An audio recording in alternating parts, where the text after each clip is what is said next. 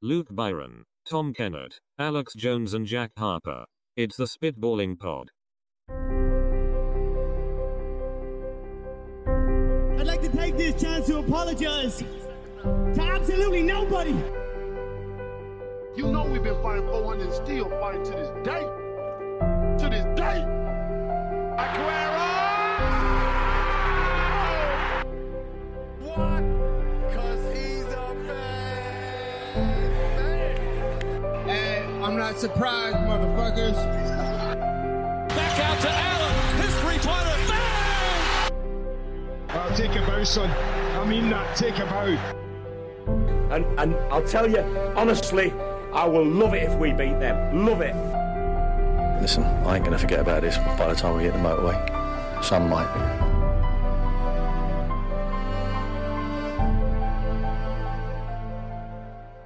Hello and welcome to episode 156 of the Spitballing Pod. I'm Luke Byron, today joined by Tom Kennett, Rory Ford and Jack Evans. Bit of a different cast to usual. The voices may not fill you with enthusiasm, but the content will. I can assure you of that. He's pissed on us already. Well, essentially this is going to be a new kind of feature we'll do every couple of months. We used to do a lot more MMA on here, but considering 2, sometimes 3 out of the 5 of us don't watch MMA regularly, it got a bit difficult to do. So we'll do one of these every couple of months. We'll go through about everything there is, and then we'll keep up to date that way. And if anyone needs to reference back, then they can. So I've tried to keep it as close to the usual pod format as possible. We've got some old fights on the TV, Gustafsson, DC on now. Not quite weird news, but I've got some of the headlines of the last couple of weeks in Who's MMA to start today, us Luke? off with. I can't remember you even saying. Who's joining you I said today? Rory Ford, Jack Evans, Tom Kennett. You've missed it already. I said this on Monday. I said, look, if you don't like listening to a pod with Alex on it, then tune in Wednesday and you'll have something a bit different. We usually have Troy coming on, but he is away. So anyway, first headline for you. Usman wants to become a marriage counsellor after he's done fighting. I did see this as well. Imagine having an issue with your marriage and he's the guy you go to. I'm slightly worried. What happens if he's taking your wife's corner? If you ain't arguing back, I just go, look, mate, I know I'm in the wrong. You could be doing nothing wrong, but as soon as he says you're doing something wrong, you just got to accept it. He's not even like a guy where we were just speaking about Dominic Cruz, Bisping, a guy who has the gift of the gab to the point where you could maybe sell me the dream that this unsalvageable marriage where you've been cheated on 8 times is going to change this time. Usman, I'm not sure is going to be the guy that's going to turn you around. He's also a guy who's now looking to try and be confrontational without really being confrontational. So he might be the least possible candidate for this. That face paint he had for the fight with Covington is the worst I've ever seen. I like that.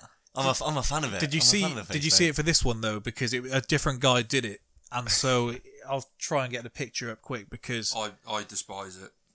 Just don't get the point behind it. We know you're from Nigeria. You come in draped in the colours. We don't need it plastered all over your face. Do you call him Marty like Ben Askren does? Should we start calling him fake Marty? This was it for the last fight. Oh dear, I do take it back. It's a bit more patchy now. This guy wasn't quite as good. Rory, you are in the seat, so we've got him letting the cat out. Letting the cat out of the bag. Next one then. Ronda Rousey says, I don't need to prove I'm the GOAT. I know I am. Nothing upsets me more than that. Because it's just, you couldn't have been more found out in your last 2 fights than probably any other athlete in sports history. It just makes you realise that as soon as somebody's actually got anything, she gets KO'd.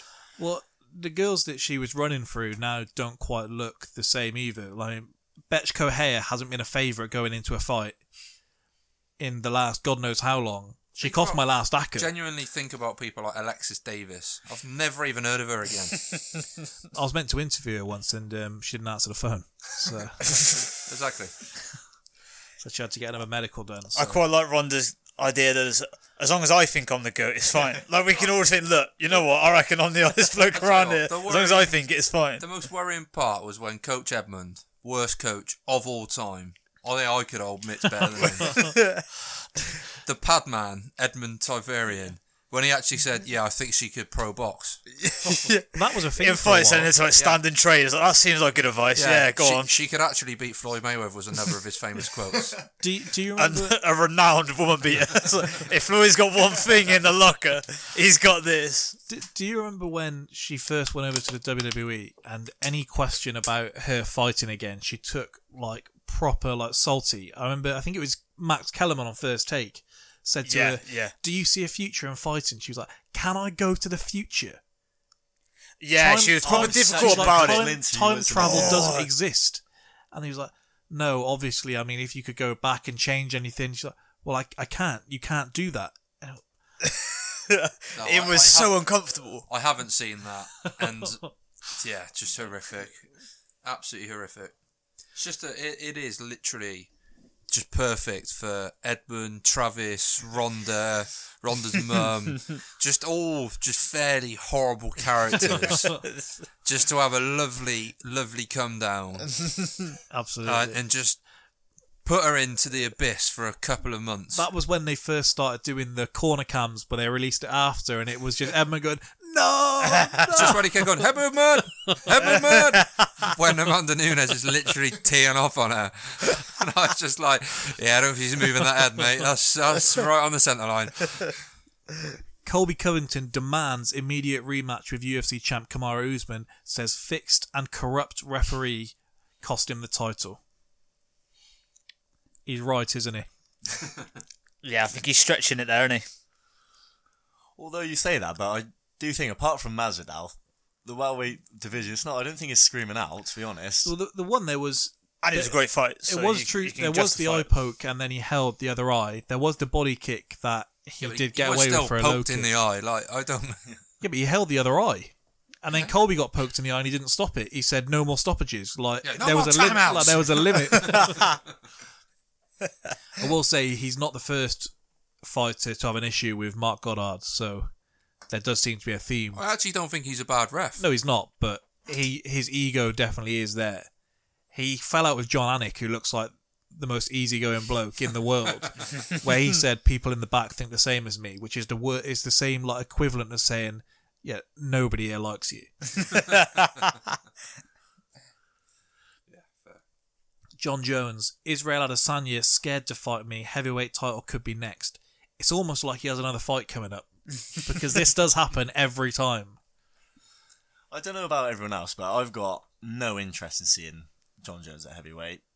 Only because it is if he fights Stipe, then fair enough. But say Ngannou's up next, he's not going to go for him, is he? So no, it is just holding up the division again, isn't it? I would like to see him at heavyweight, but we'll get onto his legacy a bit later. To be honest, I don't know if I'm the only one, but I just don't really get interested by John Jones, period, anymore. We've got that next. The gloss has come off. Hold your horses. Conor McGregor admits trash talk might have gone too far in the lead up to Khabib Nurmagomedov fight. I think the tipping point was when he called his wife a towel. He said, "You've married a towel." Remember that, when Hawani put it to him, he was like, "Yeah, so bringing his wife, religion, stuff into it. You think I went too far?" Yeah, maybe we did. As he's reeling off the list, he's thinking, yeah, it does seem. He's had one whiskey too many and he's gone too far. He's like every shit uncle, isn't he? And he's come out, obviously, on the booze, and then called him a mad backwards cunt, for God's sake. The nerve. Cowboy Cerrone blasts fans' claim he took a dive at UFC 246 against Conor McGregor. This is one thing that does have to go. Any fight seems to be, you will find a portion of Twitter that claims they took a dive that was fixed or something. Somebody could get knocked out cold and be like, premature there. I think he's looked for a way out. I do know what I mean, but I think with Cerrone, it isn't that hard to argue, because I think people are comparing him to like just normal people and that, because they're like, oh, well, he broke his nose and that, but people have been hit worse. Like you saw when Mike Perry's broke a nose, and he fights someone with that, and then you look at Cerrone and you think you don't want to call him out, but he has kind of got form for getting out when the game gets tough, hasn't he? At the same time, he has taken about 52 shots in 25 seconds. Yeah, Like, I'm not saying the man's not due a little lie on the ground. You know what I mean? Give me 5 seconds, just 5. The other headline I didn't get, it was one that said, like, Cowboy Cerrone admits shoulder strikes did surprise him at UFC 248. Yeah, we thought that when you're still being caught by the 5th one. Tyrannus having the nerve to actually ask him. So that catch you by surprise then. So what do you think? With the way he gets out of fights, he needs to get into Duke Rufus, and he'll sort him right out. After he pulled Pettis out with a broken hand. Duke wouldn't even let him off the stool in the dressing room, Yeah. let alone And then let let him for a round. and then let Macy Barber continue with a torn ACL. Don't get me started on that. I'm fully aboard the Rogan mentality of they wouldn't do this in a men's fight. You're in the UFC, let's just crack on. Either make it a universal rule that the doctor comes in for a proper injury, or make it a universal rule that They have done this before. They did it for Michael Chandler in Bellator. And then they told him to sit down while one of the other doctors, and this is as Bellator as it gets, pulled the stool out from underneath him and he flopped straight back down. And then they said to him, look, you can't even hold your own weight here. And they pulled him out the fight. Tyron Woodley admits he blew through a lot of fucking money when he was champion. Said he wanted to maintain that champion lifestyle. Answer any question as to why he's carrying on then. So why is he turning down every possible fight? It's the only way he makes money. He's got Leon Edwards now. Yeah. When I'll plug it on here before, it's going to seem like a phrase here. When I spoke with Wonderboy and I mentioned... Yeah, that's what I thought. Well, I mentioned the second fight with Woodley. Each time he's gone, yeah, like, we don't talk about that. We don't talk about that anymore. Imagine if you'd been the first guy to piss off Wonderboy. If you go, I don't like fucking talking about that, man. That's when you may have to call it a day. That's how you get Wonderboy angry. Immediately hangs up, like, oh, I've done the same for me. Daquan Townsend addresses USADA suspension for cocaine, fentanyl, and other metabolites. I'm not a drug user. I don't think we need to even say anything on that one. Floyd Mayweather shares mock Mayweather vs McGregor 2 poster after UFC 246. He threw out a Khabib one as well, didn't Yeah. he? As well, yeah.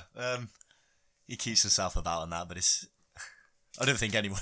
I don't think I've ever been less infused at seeing something. I've seen it, it's like, what are you doing, Floyd? Stop it. Cyborg felt like a slave with the UFC, is really happy with Bellator. Yeah, she's not getting pieced up by Amanda Nunes. No, she just beat Julia Budd, who also cried after. Yeah, that annoyed Cyborg. I've not liked since she came into the UFC. They made a whole division for her and she still wasn't happy. Thiago Alves signs with Bare Knuckle FC. Don't know if anyone's seen that. I haven't, but he's a bit over the hill now, isn't he? Yeah, but he's not as over the hill as the other guys that go into Bare Knuckle. Like Big Nog just lost and got knocked out in his first fight there. Faber renews UFC contract, eyes super fight with Dillashaw. Won't happen. Is that a super fight? They've done that for the last 3 or 4 years now. It's, I don't know how long they're trying to hold on to it for, but it's never going to happen. That is all story, no fight. Sign me up. Sign me up. Flip-flops, cornrows, guillotine. In that order. Remember when people were saying, McGregor really is Mystic Mac. He told you he was a snake. Have you seen... Yeah, like that was... Have you seen Garbrandt is now doing the thing that they all slated TJ for? He's now splitting his camp between Alpha Male and another gym. Which is what they all went in. They all went crazy for. On TJ for. Yeah, but Cody brought the belt back. And went shit before he left. Faber going in for Cody is like sending your dad in. I couldn't deal with him, so I'm going to have to send him in. And I don't know if anyone else has seen this. The UFC have now released mixed pound-for-pound rankings. Hasn't that been already taken down as well? I hope so. I saw that go up, and those rankings were awful to say. It's just like they've just put the women every 4th position. There's no thinking. That's evenly put out to make sure they've been doing this a while, have they not? I'm sure they've been doing this a while. No, they literally combined both lists. So they had 1-1, 2-2, and so it was like they were comparing the people each one. There was I think it was Roxanne was on the same level as Poirier. Jesus, no, I didn't see that. And it was Aspen Ladd was level with Holloway and all I thought sorts. you meant as in Jesus Christ. As in they just had like like Amanda Nunes is 5 or whatever she is, and no, I've not seen that, and I don't want to see it if I'm honest. No, it was really bad. Yeah. The history of sexism on the pod continues. Undefeated. Alright, so that's the headlines taken care of. We've got a little section here called In Dana White's Shoes. So essentially, you're now the guy in charge of the UFC. You don't have to say what's happened here. You don't have to say what would have happened, what Dana would do. It's what you would do if you were in his shoes. So, cat. The UFC is dying out. You've opened an email claiming to be from a Nigerian uncle, and your bank account has been credited with a few £billion. You want to get involved in MMA as you would, and Dana is selling each division individually. Which division would you take to build your promotion around? I feel like lightweight is the obvious one. It's not what I went for. It's the only answer. It's not. No, admittedly, I wanted to say that, but I thought the only sort of other contender for that would be the featherweights. I thought there's especially the top 5. I think there's so many good matches you can make in that. I think. All right. Well, you two have got lightweight, so if you explain your choices first, and then we'll. Do you want to go first, TK? Or... You can pitch it together. You're the Fertitta brothers. It's a fairly easy, simplistic one. You've got the UFC's biggest star. We've already got the jewel in the crown. Conor McGregor holds a ranking at lightweight. He doesn't hold a ranking at any other division. He does. I'm not counting him as not that we acknowledge. He's not. He is ranked at lightweight, and he will continue to be ranked at lightweight. You've got an undefeated champion who... You can see where my pitch is going. Who is just easily going to be your most marketable star in that part of the world. You've got a brilliant fight coming up with Tony and Khabib, if it happens. You've then got good contenders like Gaethje, Poirier. You've even got sort of Dan Hooker, Paul Felder on the peripherals. You've got older established stars, Edson Barboza, names like that. Diego Sanchez. I mean, the dream, the nightmare, whatever he's going by now. The daydream, whatever he wants to call himself. Did you watch that last interview he did, the long one, where he was talking about his new coach? No. He has gone down like the Freaky McGregor route, where rather he fired his whole team and brought in an old dance coach that goes now. Ido Portal. No, so he's got literally an ex-dance coach that now calls himself a movement coach and also a spiritualist, and so he's telling him he's covering all bases. He was telling him basically, look, you should train like you usually train, but envisage yourself winning the fight, and you'll win the fight. And so he only had one person in his corner. It is that easy. And the corner man was saying to him, yeah, go out there and beat him now after he lost the first round. So that's how things are going. Top advice. It's great advice. If you'd listened. I think it was for the fight with Chiesa, where he was on his back for 3 rounds. So. Yeah. But if you watch the interview, it's essentially like every cliche you can reel off in a row. And he was doing it like he's proper deep, like eyeballing down the camera. Like, listen to me. This will change your life. For fuck's sake. He had props as well in his pocket. Man came prepared. Exactly. But no, so your lightweight is what? Yeah, I just think it's the obvious one. You've got the most marketable star. You've got Khabib, who's probably, one of the top pound for pound. You've probably got the best challenger in the division in Tony Ferguson. Just don't really see where else you go with it.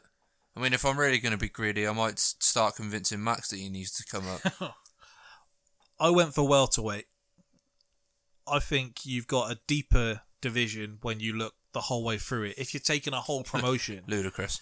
You're going to have to be like boxing and keep all your main guys away from each other. I disagree. I'll whack them all in on one night. We'll go UFC 1 style. I've missed our intro here. We're going to have to go back to that. We'll go back to front. Yeah, we'll do that next. He's shook by this, I can tell. I am, because I was pleased with that question. So yeah, welterweight, you've got Usman the champ. I'm not saying he's my selling point, but Woodley, Covington, McGregor, who is ranked at welterweight, you're going to be hearing from my lawyers. He's not a welterweight contender. He's ranked 14. How have they done that? He's had a win at welterweight. He can now go up in 2 divisions against a non-ranked opponent. Yeah, because he said his next one is going to be against another lightweight at welterweight. So, citing the only difference is we're just not cutting weight, which is quite a big part of getting to lightweight. But Wonderboy, Lawler, Meyer, Edwards, Nate. Don't forget Nate in there as well. Contenders: Ponzinibbio, RDA, Chiesa, Jeff Neal. Have you got anybody in there that's not over the hill? Burns, Nico Price, Jeff Burns, Vicente Luque. Go and ask your man on the street who Jeff Burns is, and he'll say he runs the chip shop, don't he? But he will know Colby, Wonderboy, Robbie Lawler. I don't think he does. Your average man on the street doesn't know these people. Nate. Maybe Nate. But you ain't got no McGregor to pair him up with. You're talking Nate v. I've got Wonderboy. McGregor. You heard from my lawyers, and they said, "Look, we represent a very wealthy client here. He's got a Nigerian uncle." That's like me saying, "Look, I'm having Nate. He's a lightweight, easy." No, because I've come after now, so I've told you. I don't think you know how this really works. We've still got Mike Perry, Carlos Condit, Cowboy, Matt Brown, Tim Means, Bilal Muhammad, Randy Brown, and more. The only cowboy speaking here is you. I would get in there with Brazilian Cowboy because he's owed by me. He would be poking you in the eye and all sorts of horrible stuff. I'd do him like Gunnar Nelson did. Your slightly more slender lookalike. I don't think that's insulting. It's not, but it's what we sold when I tried booking you against Demian Maia. He wanted none of it. The wider Gunnar Nelson. But no, I think welterweight, you've got a good division there. But I agree, lightweight was the one you go for. I think I picked this up cheaper, and I've got more money to save now to go elsewhere as well. I'm a billionaire, I don't care about money. I thought it was like an all-stop must go. We have to spend this money, so it's going at them. I'm not Mike Ashley, I'm not saving the pennies here. I'm going all in. That I looked again at that picture the other day of him where he'd like 2 days before he'd said, "I'm not made of cash," and then go through that scanner taking out the wads of cash to go through. Awful bloke. He was there last night, wasn't he? Yeah. Now, Jack, you've got featherweight here. Are you going to claim McGregor as well because he has been? Yeah, I think if we're all going to throw out the mixes, then I think we may as well. But I was just thinking, like you say, yes, lightweight is your easiest choice in that, but then it's just trying to play devil's advocate with what else you've got. And I think with the featherweights and that, although to be fair, not many of them appear to be all too active. but like you said, with that top 5, though, there isn't like a bad fight you can make. So in terms of that, it's a sell. What if we share McGregor, we own him like a Brazilian footballer, and we have the percentages each? He can just fight during his weight cut. My only other thought is heavyweight. Purely just because... Christ. No, just because you can always sell it as being the baddest man on the planet. You can't sell a 155-pounder as being the baddest man on the planet. There are, but there's going to be a day when you have to put Junior Albini in his nappy in there with someone else awful like Marcin Tibura. I get that, but you say that they did literally just do a BMF fight at 170 as well. Yeah, you convince people they are the baddest, yeah, regardless of if they would actually get their shit pushed in by 200 plus man. Yeah, for me, it would be the lightweights would be the most marketable. But in terms of if you want to just say, look, these are the baddest dudes, they're going to be the heavyweights. Keep your businessman plus head John on. Jones. How do you tempt Nick Diaz back into the octagon? Call him my Nigerian uncle and see him what figure he wants. So essentially, money is... That's all we're needing. I'm not sure about anyone else, but I'm not bothered about seeing him back.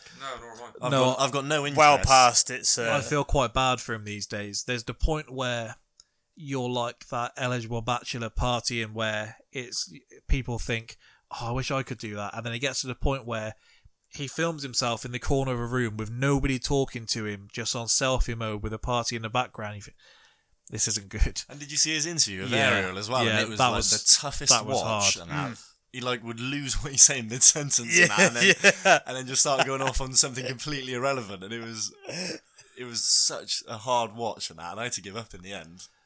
I put Nick and Anderson Silva in the same bracket as Adesanya and Anderson Silva, where we're told they were both good fights. And I don't remember either of them being good fights. No. Why don't we just try and put Nate v Nick? That'd be a good one. We'll have Kane v Undertaker on the undercard. Well, these The Klitschko's against each other. Just find as many siblings as we can. We could do tag teams there, and we can pay for them because we've got these Billies now, so we can get the Klitschko's against like the Diaz's. I'm still rolling with the Diaz's. I'm still rolling with them. Khabib and his 18 cousins coming out from under the octagon like a hornswoggle. Just cloned them. I think you need a lot of money. A legend to throw him in with, a guy he can build himself up to believe he can beat while still being a fight to get excited for, and absolutely not a wrestler in sight. Don't even have DC on commentary. There ain't a man about that interests him. I think if you... The fact he hasn't come back, but that shows you there is nothing on the table. He said he was coming back for nothing less than a title shot with Woodley. And then I think they offered him that, and he said that he wanted to be higher paid and the main guy on the poster. Fuck's sake! Because he said he was bringing people in, saying nobody cares about Woodley without him. But is Nick Diaz even that big of a draw? Really? I do wonder at this stage. He is. I genuinely believe anybody that has started watching it in the last 3 or 4 years would not have a clue. If they walked out, he's kind of lucky Nate's about. They can link it off that. Literally, they go, "Oh, look, that's that guy that beat Conor McGregor that one time." No, it's his brother. The roles have kind of been reversed, where Nate used to be Nick's brother. Now, I think, like you said, a lot of new fans would just be, "Oh, right, is he Nate's?" I think you search Nick Diaz on YouTube, it's hard to not be a fan. Just listen to the Joe Rogan video, and he's just pacing around going, Stockton!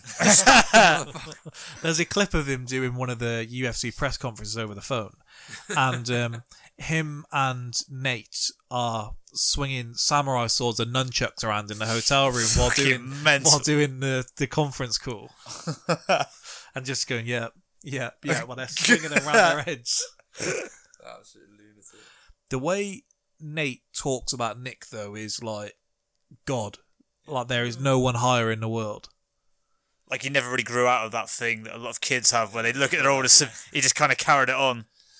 And that was in one of the interviews with Ariel, wasn't it? Where Nate says that some guy wanted to beat him up, and then Nick said to him, like, "You're an MMA fighter, man." And he said he gassed him up, and he was like, "He thinks he can beat me." So you'd watch, though, wouldn't you, if Nick Diaz came back in to the octagon? Yeah, no doubt. But like you say, it won't be a good fight either. No, but I mean, look at the card this weekend, and I'd much rather see Nick Diaz getting back in there. And I know we're going to call on to him later, if he had been biding his time, there is some sort of strange way in which the Masvidal story has legs, in terms of that they could sell it as, if, say, Nate's taken a while to come back from the cuts or whatever, they can do, right, I'll take on older brother and pick up a lot of the cash in the meantime. Probably wouldn't look particularly nice, but they could sell it. Kind of happened with Carlos Condit, and he hasn't won since. Mm-hmm. Yeah. Put him in with Carlos Condit. When was the last time Condit fought? He got butchered by Michael Chiesa. Yeah, that was a while ago, wasn't it? Yeah. Before that, it was... Got submitted by Maia as well, didn't he? Was there a fight in between that? Yeah, there was. I think it was Oliveira, who I think stepped in late, which was harsh.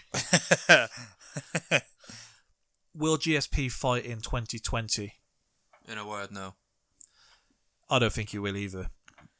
I think the way the year's working out, I actually think he potentially would like to, but if Khabib's not fighting Tony till then another fight in the year, which is probably McGregor.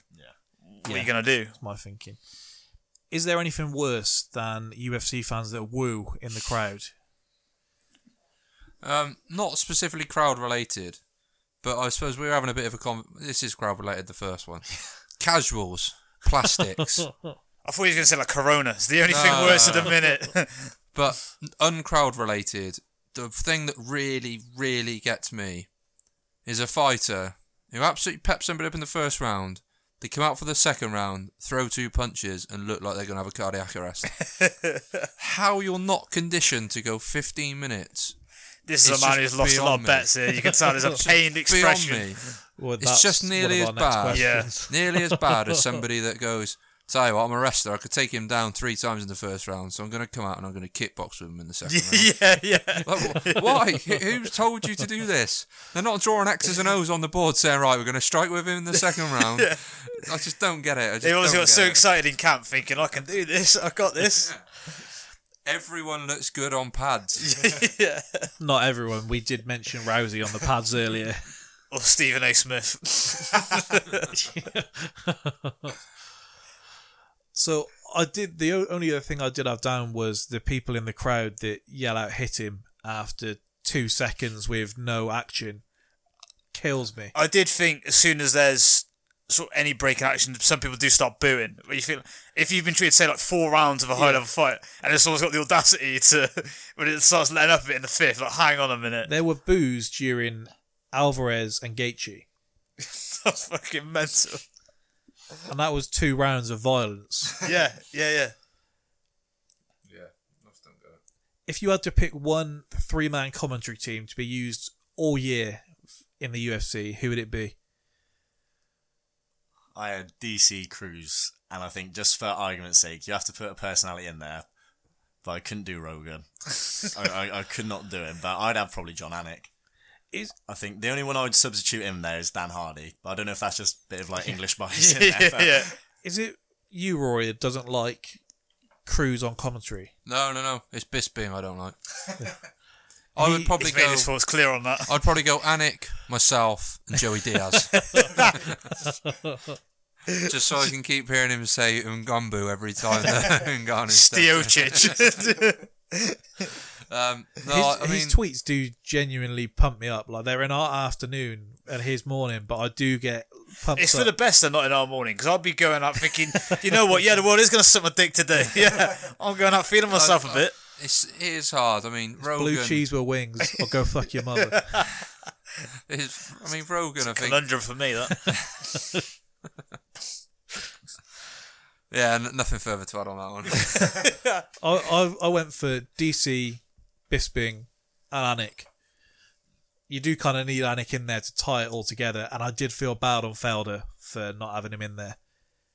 Hardy, I like when he's on, but he doesn't give me the same excitement factor because he screams so much. It seems forced, doesn't it? Yeah, like any little hit. But that's why Rogan, I don't really like Rogan, because it'll be a jab and he'll be like, the fall of Rogan has been pretty dramatic, hasn't it? And so the people used to just worship it, and now it's been a bit like, maybe we're getting a bit much of it. A couple of years back. The thing is he is still good at the technical parts. Like, no, he needs to get this locked in properly. He needs to step over the head. Now he just yells out it's over every like 30 seconds.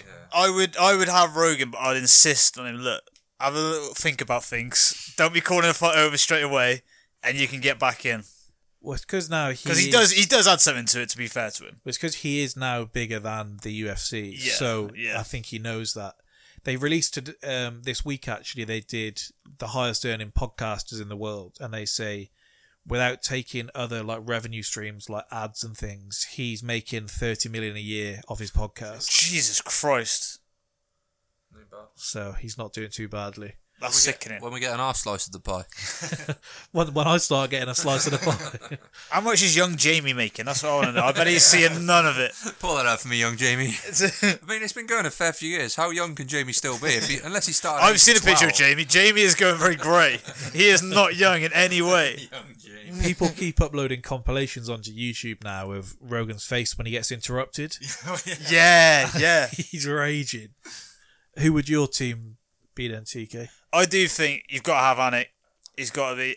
And I was going to have DC and Rogan with him. I'm going full drama. We got might have had your older brother Felder in there. I told him before he needs that Felder beard. I said I don't think it's down to me. I don't think it's my choice with that. I'm blessed with that. Felder's gone full orange as well. He's embraced. Like, he looks like he wants it. He goes more orange. I reckon he's dying it more and more, saying, "Look, I'm the Irish Dragon. I've got to fully go for this. I've got to get an audience." I remember me and Jat speaking about Felder before he was the Felder of now. Like, before he fought is it Stevie Ray he fought in Scotland and knocked him out of elbows, and then he went and made that awful Do Bronx quit with elbow, made him tap to strikes. I love that. Where he was in that vile like choke for like 5 minutes of the first round, then came out just like a savage in the second round.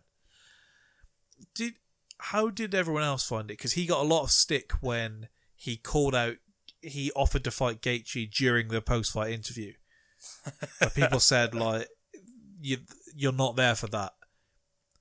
I think Gaethje said, like, I'm ready to fight anyone. And he's like, well, you've got someone here in front of you. He is in a tricky spot, isn't he? Because it's got two quite distinct roles. Instinct is going to take over, isn't it? Yeah. Payday right in front of you. I didn't have that much of an issue with it. People to be honest. got real mad at him I saw over he got it. slated for it, but I think But then people also praised Bisping for talking shit to Colby right after he just won the interim belt. So I think some people just can't win. Aaron Felder could have fully jumped on the McGregor thing as well, because in McGregor's thing after, didn't he say the guy at the desk can have it as well? Yeah. He could quite easily have jumped in and said, but I think he learned his lesson. Maybe that's the one lesson you shouldn't learn, because... Well, he has a fight booked, so I reckon he kept saying, I got a fight. And he was like, but afterwards, anyone can... Yeah, I mean, I'm sure McGregor may be able to Q jump ahead of Dan Hooker. I'm going to hazard a guess. He may be able to. Did you... Well, I think I put it in the chat. The picture someone had made of Cerrone having a red panty night, wearing red pants into the octagon. I've only just got an image on my head. Is Masvidal right to take the fight with Usman, or should he be going all out for his red panty night? Because Dana has now said, look, that's going to happen International Fight Week. I'm not sure that Masvidal, although he tried to make out like he was holding all the cards and that, with regard to that, that's on Dana and McGregor. I don't think he's got the choice if and when he fights McGregor. You see, after all of the promo he did, and he did 90% of it, Colby didn't get a better deal for the Usman fight. He got no PPV points, but Usman did. So he did all the promotion, got none of the benefits. Daylight robbery. Because he was beating guys anyway, so it's not like he strictly spoke himself to a title shot. No. Because earned it, didn't it's he? criminal they didn't make him against Woodley at the time when that was huge. It was one of the biggest fights they could make. Yeah. So then he carried on and got nothing from it. No. I think Jack is right in terms of, I don't think it's necessarily in Masvidal's hands, but if I'm him, I'm sitting it. I genuinely do think he should just wait out and get either the Nate rematch or McGregor, just because there's nothing really to gain with the Usman fight. He could win, but he may well lose. I imagine he's going to be the underdog. It's a nightmare for him. And and it probably looks horrible even when he does it. It's not going to be an entertaining fight if Usman's normally anything to go by. And he's sort of riding this wave that I think is only going to last a short period of time. You're not going to be hotter than you are at the minute. I do think. Obviously, I'm never going to be encouraging people just to sit out and not fight, but in this case, if I was him, I would be waiting for one of these big ones. How long do you wait for it? You can't wait forever. He's got enough outside. I think you can probably get... Because bear in mind, he's not going to fight Usman supposedly till July. No. I think that's a long time for him to be out anyway. You could probably get Nate back in by then. McGregor will fight before that. Yeah, and the title shot isn't going to go anywhere. Whilst my you've point got... is his next fight isn't going to be Jorge Masvidal. It's just not. It's Well, not going to be. I don't know if Nate's going to be ready by then unless they force him back. I don't know how long that cut's going to take to heal. But it's just the one thing that Masvidal needed to be careful of was with the Woodley and Edwards fight coming up. If one of them has like a guaranteed unbelievable performance that could leapfrog him, and he's waited out then he gets put in a position where he could end up with nothing. So he does have to cash in on one of them, I guess. I like both of them. I do not think that's going to be a glamorous fight to watch. And Dana seemingly doesn't like either of them either, especially Woodley. So It didn't like Woodley when he was like one of his best champs. Yeah. And I think if there's going to be one sort of one-punch knockout, it's only going to come from Woodley. And with that, the odds don't really stack up in either's favour. But would you give Holloway an immediate rematch with Volkanovski? Yeah, I would. I think if anyone's earned it, then he has. People talking about Rose having one, and she got slammed on her head in 2 rounds. And Joanna did get one. She won the first round. If you can forget about the fact that she got slammed on her head. And Joanna did get a rematch after getting slumped in the first round also. But then, I was just thinking, sort of with the other featherweights, like I mentioned it earlier, them just not being that active. So it's not like there's one that's just waiting for after the fight. And like you say, with certain people, like certain champions that lose, and it was still a close fight as well. It wasn't like Volkanovski won a landslide decision that didn't warrant wiped him out. Title shot. No. I do feel slightly hypocritical. I feel like I may be saying it because I like Holloway. Then. Yeah. I feel like there's other fighters who I'd say, no, don't fucking give him another one. And then finally, why is Cejudo against Aldo happening? No comment. Nobody asked for this. It's as simple as more people know who Aldo is than know who Petr Yan is. Like, do you not think as well that when the face of your company can't score a fight properly and is saying that Aldo won, you can't really expect anyone else to? He's proper on with that as well, hasn't he? Because he said he may not have won, but he's giving him the title shot because everyone else knows he won, is what he said. I see the argument of saying he won. I didn't score it, he won, but at the same time, I bet I thought it was pretty easy. Yeah, I thought it was pretty easy to score, though. There we go. Yeah, that's me being very honest. Like, Moraes clearly won the first round, and I thought Moraes won the third round. I don't think there was any real... But did you even feel nervous when the cards were being read? Yeah, because I know what UFC judges are like. I'm nervous when my guys pummeled the other guy for 15 minutes. Yeah, I've just remembered some awful decisions that have cost me money, so... If we get on to the run of cards then, so I think I've got us covered up until March. So we're not going to do like maybe we've done previously where we're going to go onto every card. We're going to go around in a circle and say, I think he wins, da-da-da-da-da. Go back and we don't really have much more than that. So I've got kind of some alternative questions linked to each card, and I'm sure we'll get into winners and losers and that kind of thing as we go. So UFC 247 is this Saturday. John Jones facing Dominic Reyes, who Rogan is now calling the most dangerous man he's faced since DC. So that's how you hype a fight. But separate from that, Alex Morono fights Callum Williams on the prelims, and he's been a notorious ACA killer for me through the years. So I'll ask you three, if you might want to get this off your chest, who has done you the dirtiest? Seems to be looking at me, Luke, almost like you think I've got something to say here. I won't read what you do have to say. So. No. I would just say the man that's done me a few times, either I've backed him to win, he's lost, or I've backed him to lose and he's won. Your man goes by the name of Khalil Roundtree Jr.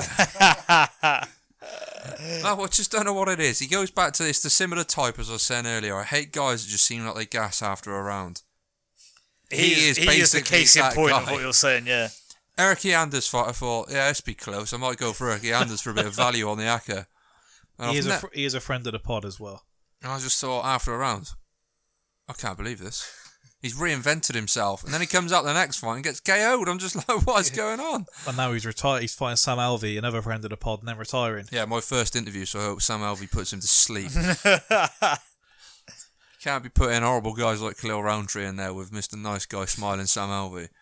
Yeah, he's done me a few times. Probably the other one that's really got me lately a few times is Alistair Overeem. Oh, Jesus. In that last fight, he did me good.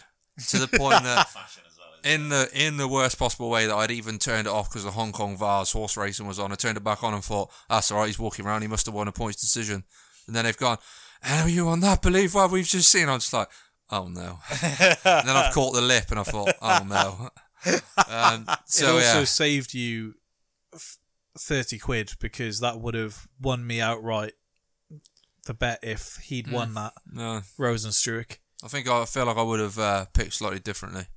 Yeah, you would have changed it. We've seen what you did. But I've also seen that the fight that you got robbed in, as you said, was against that Michelle Oleksiejczuk, who after that fight failed a drugs test. Oh, not so much I got robbed in that fight, just the but sense of him being gassed. Yeah. That's the fight he gassed in, and then Oleksiejczuk, who'd never put up a pace like that before, failed a drugs test afterwards. He's quite a young guy as well, isn't he? He's like 25 I don't know, but it was put down as a no contest now on his record, so he's done even dirtier. Yeah, he's born 1995 in Poland. Same year as me. TK, who's done you badly over the years? to be fair, friend or not of the pod, Eric Anders has done me a couple of times. Pretty much anyone on the bottom of an undercard is genuinely going to be a fuck for you. Jeremy Stevens, whenever I've sort of started to convince myself maybe he could do this, he's fucked it. Similar with Aldo, actually. I think times when I've gone, he'll roll back the years, and he doesn't, or on the one occasion he did. Just remembered another. Yoel Romero. He's done me numerous times. Numerous times. Didn't you have him to beat Whitaker big, and he had Whitaker? No, that was Israel. I picked Israel. He had Whitaker. Yeah, you did have Yoel on the pod though, and I had Whitaker. That was I remember at the time Luke was going. I've gone all in on Yoel a few times. The worst. Don't say his name 3 times in a row. He appears like the boogeyman. Probably still sticking his tongue out like he was in the Borrachina fight. We don't want that smoke. We don't want any of that. And that knockout of Rockhold makes me squirm more than almost any other. That one I was alright. I backed him. The rest, that he's as ruthless as that. That slow motion where he's already up against a fence with his chin just up here and he just runs in. Luke Rockhold, that was fairly horrific. Borrachina, horrific. Rockhold did me dirty because as much as I disliked him, I carried on the he is the guy. And my man Jacare here. Yeah, Romero did us dirty against Jacare as well. We started grabbing the fence and taking 3 minutes in between rounds. I think this is the finish, isn't it?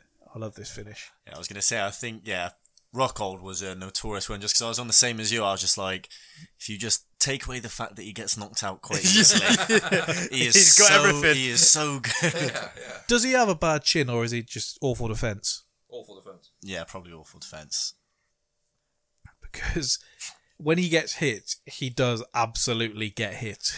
It's also become a signature that when he's let out like this, he then takes another one straight in the face. That's not a good signature move. We were watching the Lawler Manhood fight before Tika arrived, and we were saying the cameraman did him dirty by going above. They do it at Rockhold every time as well, and they seem to go over him. And they'll do stills when they're doing an interview of Rockhold. For some reason, you've got all his modelling pictures, and they'll always seem to find the one where they've got him with his eyes rolled back, which is horrible. I've got a couple here. The worst of the lot, Fabrizio Verdum. When I was on to have a fortune when he was fighting Stipe. This was the first time I ever spoke to Luke during a fight card as well. To retain the belt. And 1 round in, he decides to run backwards with his arms by his waist, chin in the air. I don't understand why it was ever a good idea to do so. There are a couple of others, not so high profile. Recently, actually, and I'll say he's been on the pod, not so much a friend of the pod. Michael Johnson. What fight was it we went to recently where we were walking to the hotel and all I was waiting for was Michael Johnson to beat Stevie Ray. I told you he'd fuck you. Next thing I know, decision's read out and he's beat him on a split, I think it was. They're the worst. Absolutely fuming. The split. When you're not watching, so you try and follow it in play, and you see the odds start to close in, and you think, "Oh, for God's sake, I don't know what's happening here." But he's done me several times. I always just type a name into Twitter and just keep refreshing, and then eventually you'll get what you want to hear. It's mental looking back, but I picked him to beat Nate Diaz. Well, the bookies had him at like 4-11, I think, to beat Nate at the time, and then Nate toyed with him and called out McGregor, so that set that in motion. I picked him to beat Darren Elkins, and he managed to lose that. I picked him to beat Josh Emmett. He managed to get knocked out with a punch from the gods. Stevie Ray. I picked him to beat Andre Fili, who he also then lost to. What did I? Actually, I think I might have picked on. No, I picked Andre Fili to beat him because he is my boy, and then he decides to beat Andre Fili. So that was that. OSP's another one that's done me dirty plenty of times. Yeah, OSP, that is bang on. Yeah, I don't know why I like Corey Anderson. I've got this later in here. I don't like the way he fights. I don't like him as a person, but I still find myself rooting for him, so I can't explain it. And I thought I was quids in when he fought OSP, and then he got head kicked into another planet. And not ones that have so much cost me several times, but Gillian Robertson and Randa Marcos, essentially the two women with red hair in the UFC, I will never put a bet where they're involved in, because they're always in like pick'em ones, and they always, at the minimum, are going to go to a split. So you just can't trust it at all.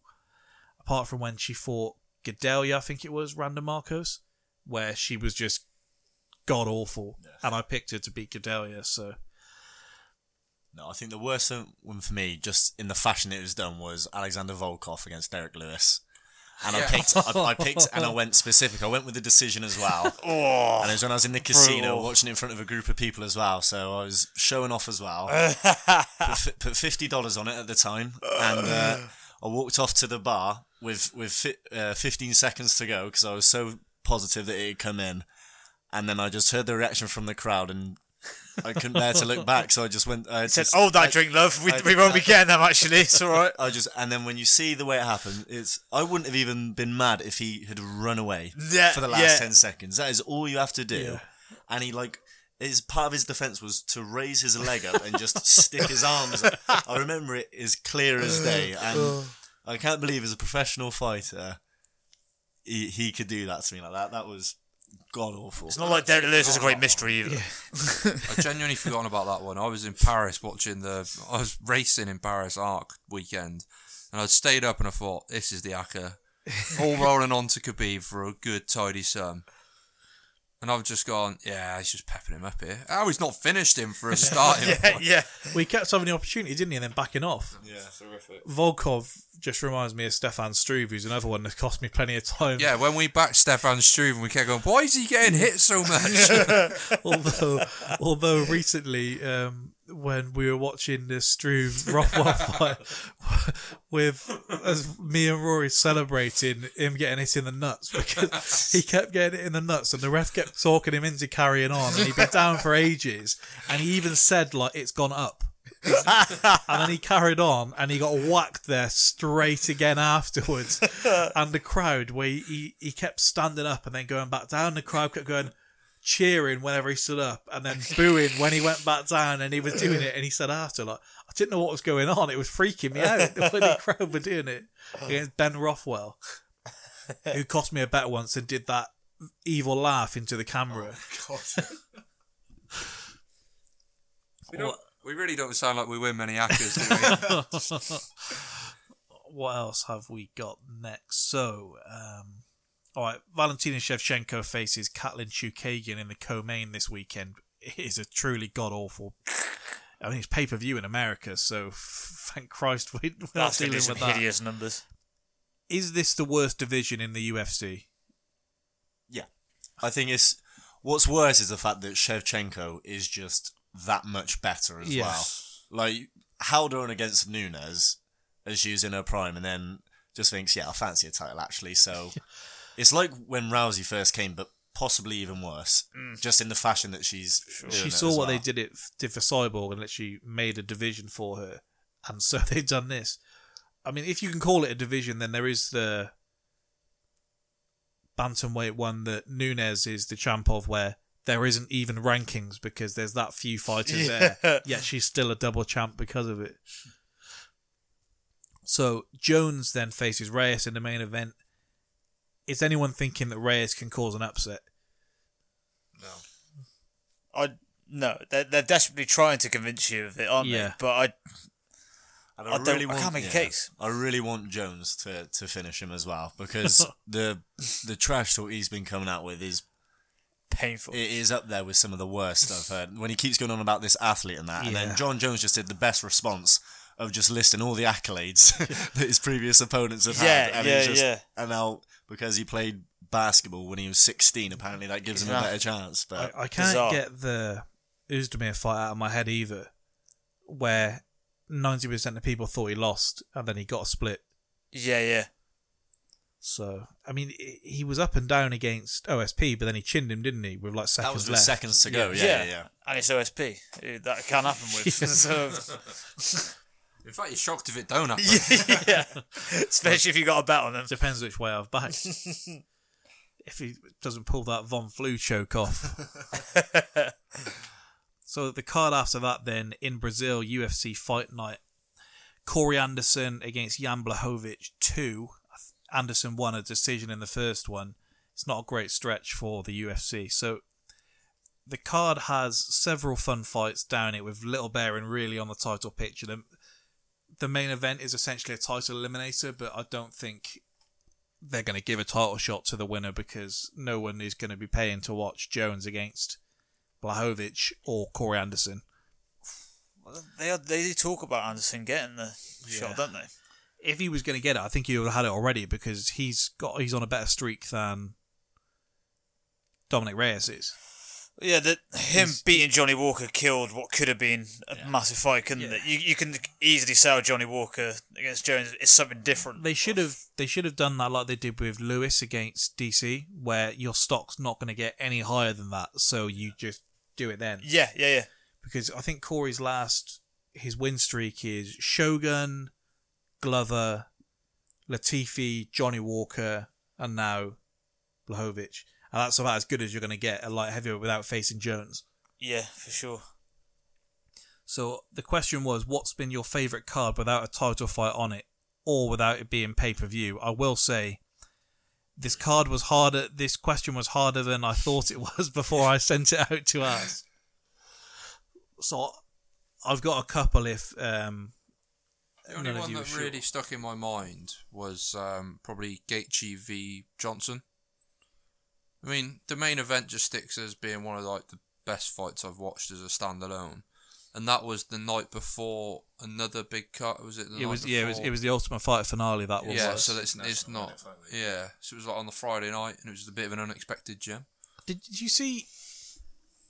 They stopped doing the 2 cards like on the Friday and Saturday night, and Helwani was praising it, saying it's a great decision because no journalist really wants to be covering a fight on a Friday and Saturday night. No one cares about. You got the fighters cutting weight, but yeah. Boo-hoo for you, mate. It made me proper angry, that dude, because as fans... But they always complained about it before, didn't they? Yeah, that was good. So, I know everyone says Bellator should do a card on the Friday night and lap up all the fans that are there for the UFC one. But it's too obvious for them, isn't it? Yeah. They'll still find a way to fuck it up. I said one of the last Bellator cards I tuned into was like a German against an Englishman in Israel at 3 o'clock in the morning. So the ones I picked out when I was looking back there was the Ngannou against Kane card, which had, on the undercard, you had Paul Felder against James Vick, you had Cynthia Calvillo against Courtney Casey, Crone Gracie against Alex Caceres, that's a name Rory might not want to hear, and Vicente Luque against Brian Barberena, which was one of the fights of the year last year. And you had Andre Fili against Miles Jury, Aljamain Sterling against Jimmy Rivera. You had a lot of good fights. I say that's actually a bit of a banger, that. It was the first card that they had on ESPN. So they tried to make it good without making it too good so that they start expecting it there. That's some room for manoeuvre. Each time. The other ones that I look at, if you can remember them, were Lawler against Dos Anjos, which the main event was a bit of a disappointment with the way it went. But you had, just on the main card, you had Josh Emmett where he knocked out Lamas with one punch. Yeah, I remember the knockout. You had Ponzinibbio against Mike Perry. You had Glover Teixeira, who knocked out Misha Serkinov in 1 round. And then on the undercard, you had Julian Marquez against Darren Stewart, which was a good fight. If you can remember that. Darren Stewart's fucked some mackers for me as well, actually. Julian Marquez, he has the beard, but it was back and forth for a while, and I think he got him in a guillotine. You had another couple of good ones there, and there was one other one. I think for me, it's UFC 202, the McGregor-Diaz rematch, because I think that's when you've got... That's a pay-per-view, though. But without a title fight, though. Oh. That's the argument. But then you've got... Because it was when Rumble knocked Glover out in like... was it just over 10 what seconds? What a horrible man. I think you had Cowboy hit that combination on Rick Story. And then I think that was one of Mike Perry's first fights as well, where he was just like... When people were probably getting on the Mike Perry bandwagon as well. And then the other one, it's a bit of a throwback now, but it's when Chael Sonnen fought Shogun. And that's where you got that. You've got when Travis Brown front kicked over him in the face, and Anderson Silva-esque. And then that was when It's the anniversary of that today. Yeah. Oh, is it? Yeah, the Anderson Silva one. And then that's when, as well, McGregor and Holloway back in the day fought as well. I thought that was funny now just to see where they come from that. The other one I saw that was on Fox was Valentina Shevchenko against Juliana Pena, where it was deemed mad that Shevchenko submitted her when they went to the ground. And you had Masvidal knocking out Cerrone. In the co-main, you had a young Ngannou stepping up for the first time against Arlovsky. Jason Knight before. Well, this was when I think he started getting called Hick Diaz. Beating Alex Caceres, who's another one. You never know which Alex Caceres is going to turn up. You had a Sam Alvey decision on the undercard, so that might slow things down. But you had some other Asin Sawi against Aljamain Sterling. You had Li Jingliang, the Leech, against Bobby Nash. So that was a good. You had Little Nog on there as well with a knockout. Any other suggestions? I don't know if Rory or TK have any, but I do. This was a hard one to find one. I think I actually overlooked that question as well. So just Felder Hooker then. So who are we saying wins the main event? I'm saying Hooker, but I think it's because I would like Felder to win, so maybe I'm worried for it. I think Hooker as well. I just think, obviously younger and fresher, I do think his sort of style is going to be a bit of a problem for maybe a few people at that weight. I think the fact that we've seen him take a beating to Barboza as well, and he barely... did he go to a decision in the end, or he got stopped right at the end? With a body shot, but... So he took an absolute pummel in there, and he didn't go down, but then Felder beat in inverted commas Barboza, so you've got the MMA maths thing to go there, but no, I think Hooker is... I think Felder's chance is to make it gritty, and I think Hooker is more than capable of having that kind of fight. That tends to be when he wins through, isn't it, Felder, in a hard-fought fight, which is great for us to watch, but he kind of, like you said, grits his way through it. This is a guy who you'd think should be able to do that. Wins over like Vic and Iaquinta, you can't do it unless you are tough as well. So weird that Perry's the guy who's put the little staple in his last run of fights. Yeah. Where that was where he broke his forearm on Perry's head. He stepped up for like last minute as well, replacement. Yeah. Rory, who are you rolling with? I'm picking Dan Hooker, similar to what you said, but I think he can keep it technical enough that he doesn't have to get into that horrible matchup with Felder where it's just knees and elbows. That gym's on a tear as well, isn't it? But at the same time, I do think if it does get really gritty, he's got the ability to do it. And he's got a pretty good ground game as well. He's got some nice submissions. He's got very long limbs for the division. Can sort of stitch up fairly nice chokes and that if Felder does get on top and start raining down some elbows. But I think Hooker's good enough to beat him. I was going to say that I've been supporting Dan Hooker for a while, but every method of how I was going to say it, I've been on the Hooker bandwagon. I've been on the Hooker train for a while. I've been trying to tell you about Hookers for a while. I thought it's not going to come out very well. I don't know if there's much to say about Benavidez Figueiredo. As much as it might be nice to see Benavidez win the belt, not for me, I can't stand him, but after he robbed Cejudo, who I'm not so sour about now, but that Ultimate Fighter was like, we talk about like bad trash talk and that, but that was when you talk about when people aren't suited and that, and you should just stay quiet. Whose idea to put them in an Ultimate Fighter house where they're going to have conflict was it was awful. It was essentially they've wiped out the whole flyweight division, then decided actually we won't wipe it out, so they have like no contenders left. So when they took the belt off Cejudo, it's like, all right, so who's left? Who fancies it? Yeah. Figueiredo is, whenever I think of him just backpacking Sergio Pettis for 3 rounds at the start of a pay-per-view to kill everyone's Akis. Yeah.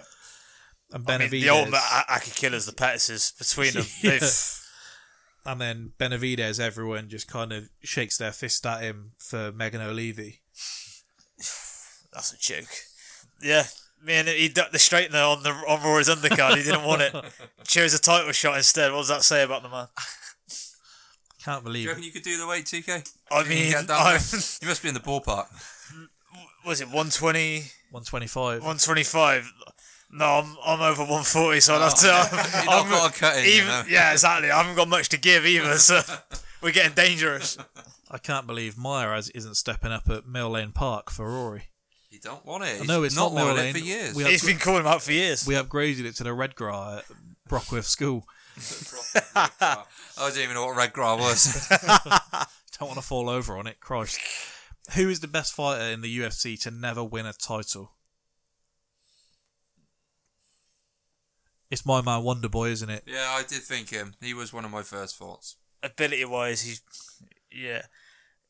I mean, is Yoel too... Are we calling interim titles? Because if we're not, then I'm saying Tony Ferguson. I thought you were going to say Ferguson. Ferguson is... Gustafsson as well. You got to say, like you say, just with the timing. You think any other time when John Jones isn't around, or when he sits out when John Jones is suspended. So he couldn't have picked his worst time to have a little break. But I think any big fans of Ferguson should be prepared, because if he loses to Khabib, his whole career is about to be rewritten by every fan ever. By the same token, though, if he wins, it's become mega in terms of... He gets beat. Do you know how many submissions he has off his back? None. One. Got Kevin Lee. He's got one submission off his back, so that's the main thing said, isn't it? Yeah, but I think I don't think it's so much the actual threat of submitting Khabib off the back, but it's just how active he is. It's just whether Khabib could keep him down. It's also, how many times has he been on his back? Really? He's not on his back very often.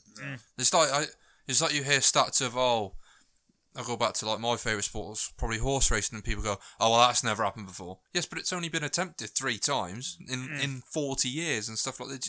You got to put a bit of perspective on these stats. You get the same question a lot like we said earlier, where you say, was that one fixed with horse racing? Bollocks. Move on then. UFC 248. This is a fun card. We have Stylebender against Yoel in the main event. You have Weili Zhang against Joanna on as the chief support, and that's the one where she's having to move her camp because of the coronavirus. So yeah, she's having to. Shitting us here. No, she's moving to Vegas to do her camp because her whole gym, no one's turning up because nobody wants to be in close proximity with anyone else like that. It sorts out your pre-fight mind games, doesn't it? You just start sneezing around your opponent. You're right. Oh yeah, fine. I'm not sure anyone's going to want to train with her on the mats. I did hear somebody actually making the point that, well, fuel prices have dropped, aren't they, because of the coronavirus? I was like, what? So all's one ends well. It's because all the Chinese businesses are shut, so the need for it's plummeted, so it's just cheaper over here. What a place to go to. I felt bad today because there's someone on Twitter who's sorting something out for the podcast, and I messaged him to ask how he's getting on with it, and he said, I actually live in Japan, mate, so we've had a bit of a scare at the moment with the coronavirus and all of that, so basically he went to the doctors and said he had a sinus infection and that's it, but he was freaking out thinking that he had the coronavirus, so he's like, I haven't done much more of it for now, but I'll get on it. That seems a fairly valid reason. Yes. I'll give him that one. I said to him, I wasn't trying to be an arsehole, I was just wondered if you needed anything from me. No, you'd have messaged him like, look mate, I've got a cold, so look, I'm struggling here as well, I feel your pain. Skip a couple of these questions because of time. Rory's got a spatchcock chicken on the go. I live by myself now with my other half. We don't have luxuries like that. No such spatchcock anymore. There's nobody cooking on text. It's, we've both had a long day at work. I feel a bit bad now saying, do us a bit of tea, will we? Not that my parents didn't also have long days at work, but I feel like they're slightly more, slightly more their place to do it. How far can Kevin Lee go at 155? And does he beat DuBronx next? About as far as he has now. Nowhere. If he gets that title shot with Khabib, I'd be worried. He does seem like he's got all the potential, but he just seems to have like the sort of cowboy effect that when the spotlight's on, he does always seem to choke it in the finest way. Rory wrote him off last time out against Gregor, and he slumped your man. I didn't write him off. I just said I think Gregor's a very good wrestler, and then he didn't attempt a single takedown. I just thought, oh, that was weird, but okay. He You look at the odds stuff as well. Like, Yeah, how I'm much thinking he about that was favours ridiculous. well. I've said to Byron previously, is it time that we just back every underdog blind? yeah. Because genuinely, you go, like, the card... What was the last card, remind me? Cerrone, Cowboy. No, it was Curtis Blades against Junior Dos Santos. I don't think that was the point. No, that wasn't the card I was making the point. I think it was the Cowboy Conor fight. And bar the main event, I think you had like... Yeah, that was a nightmare. Like, ridiculous amount of underdogs. I only re-racked twice because I thought this was silly, you know? I think if we leave a couple of the last cards off, because we can just do another podcast sooner, get the band back together, get Troy on board. So if we close out then with the question I did have for everyone, make sure I get it nailed properly. Alright, so you take all of the characters here from basically every fighting film ever. Rocky, The Fighter, Warrior, Raging Bull, Never Back Down. Any fighting film you want. We go in UFC 1 style. We're putting them all in a one night only tournament. Who emerges on top?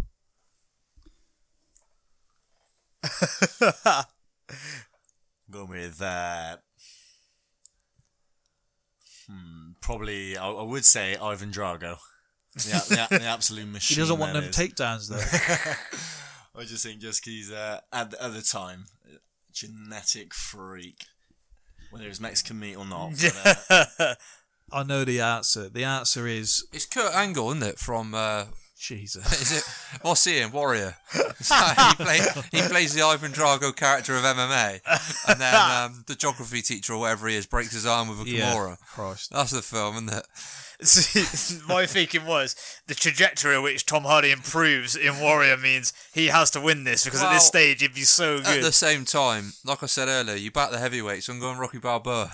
Yeah. And he ain't getting finished, is he? No, exactly. The answer is Ryan McCarthy from Never Back Down. He's learned from his mistakes in that car park. He's not going to fight with emotion anymore. He's going to team up with the coach from Never Back Down. And I don't think there's anyone that can take him at that point. He's got the mind games, he's got the marketability, so when he judges decisions... And he's doing those things on that ladder where he's just working all day. He brought in that FIFA Street style where it wasn't about how many you won by, it was how you won. Where he says the thing is, got to end with you looking like a bitch. And that's what he would have done to all your guys. I feel like you've watched Never Back Down recently and it's got in your head. I haven't, but did you see that thing that was on Twitter where saying everything you see is an unpopular opinion isn't really an unpopular opinion these days? That was... So go on Rotten Tomatoes, and we won't do this on the podcast now, but you can have a look. If you go on Rotten Tomatoes and you find a film that you genuinely like you would defend in an argument, that's rated below 50% on their audience meter, and then you can tell that people do genuinely dislike that film. And find one of those that you can say that you like. Then there's an actual unpopular and opinion. Never Back Down is like 30% on the audience and the other one, and on their tomato meter. So that's a good one to go by. I can always remember when do you know, like that weird time at the end of term where people just like we start watching films. Somebody's brought in the DVD of Never Back Down, and we watched it in school once, and I just thought. It's about fighting in like play yards. It's not the video to be. It's not the film to be watching. We had some clown in like year 10 that brought in like Flushed Away or something garbage like that. We had some teacher in year 8 that let us watch Jackass. Yeah, we were year 8 or 9, someone thought it'd be genius to bring in American Pie. The teacher thought they were a right legend, but this is weird. I was actually the guy that brought in DVD at one point. I brought in Little Man, the Marlon and Sean Wayans one. Oh yeah. But there's only so many times you can find the first hour funny when you're watching it in like 4 lessons back to back. Fuck's sake. One of the cringiest lessons I ever had was someone at the end of term wanted to watch The Dark Knight when that just came out, and I don't know why you'd watch the first hour of that just in a lesson. No. But the teacher said you have to make the argument that it fits something that would work with the lesson. It was like PSHE, if you remember when you had to do that. Anything can fit with I that. remember our GCSEs, we had to argue whether that was or wasn't a 12A. Jesus. I had the argument that it was a 12A. How is this helping anyone as they move forward in life? Yeah, we had a 3-on-3 debate and one of my people didn't turn up, so I had to go 3-on-2. It's like some weird WrestleMania main event. And just a little bit low on the action. Just slammed it out of the park. I came second place in the speech day at our school for a speech on knife crime. Second to a kid who did a speech on why he would be Prime Minister. Absolute robbery, because that was never happening. Oh, clearly not. Where is he now, mate? I think he went to Cambridge. But I don't know what he's doing other than that. So. Another kid did it, maybe it might show the level, that another kid did a speech on why Argentina were going to win the 2010 World Cup. We've not a bit of variety in that, at least. I could always remember when we did, we had to do, who do you think is the greatest sportsman of all time? Anybody know who I picked? Chael Sonnen. Phil Taylor. Lance Armstrong. When you got us in the paper saying if you could interview anyone, it'd be Chael. Yeah, I'm a bit of a local bigwig. He said wigger as well, for anyone. No, I didn't. Alright, we'll call that a day there. So thanks again for listening to another edition of the Spitballing Pod. We'll be back next Monday.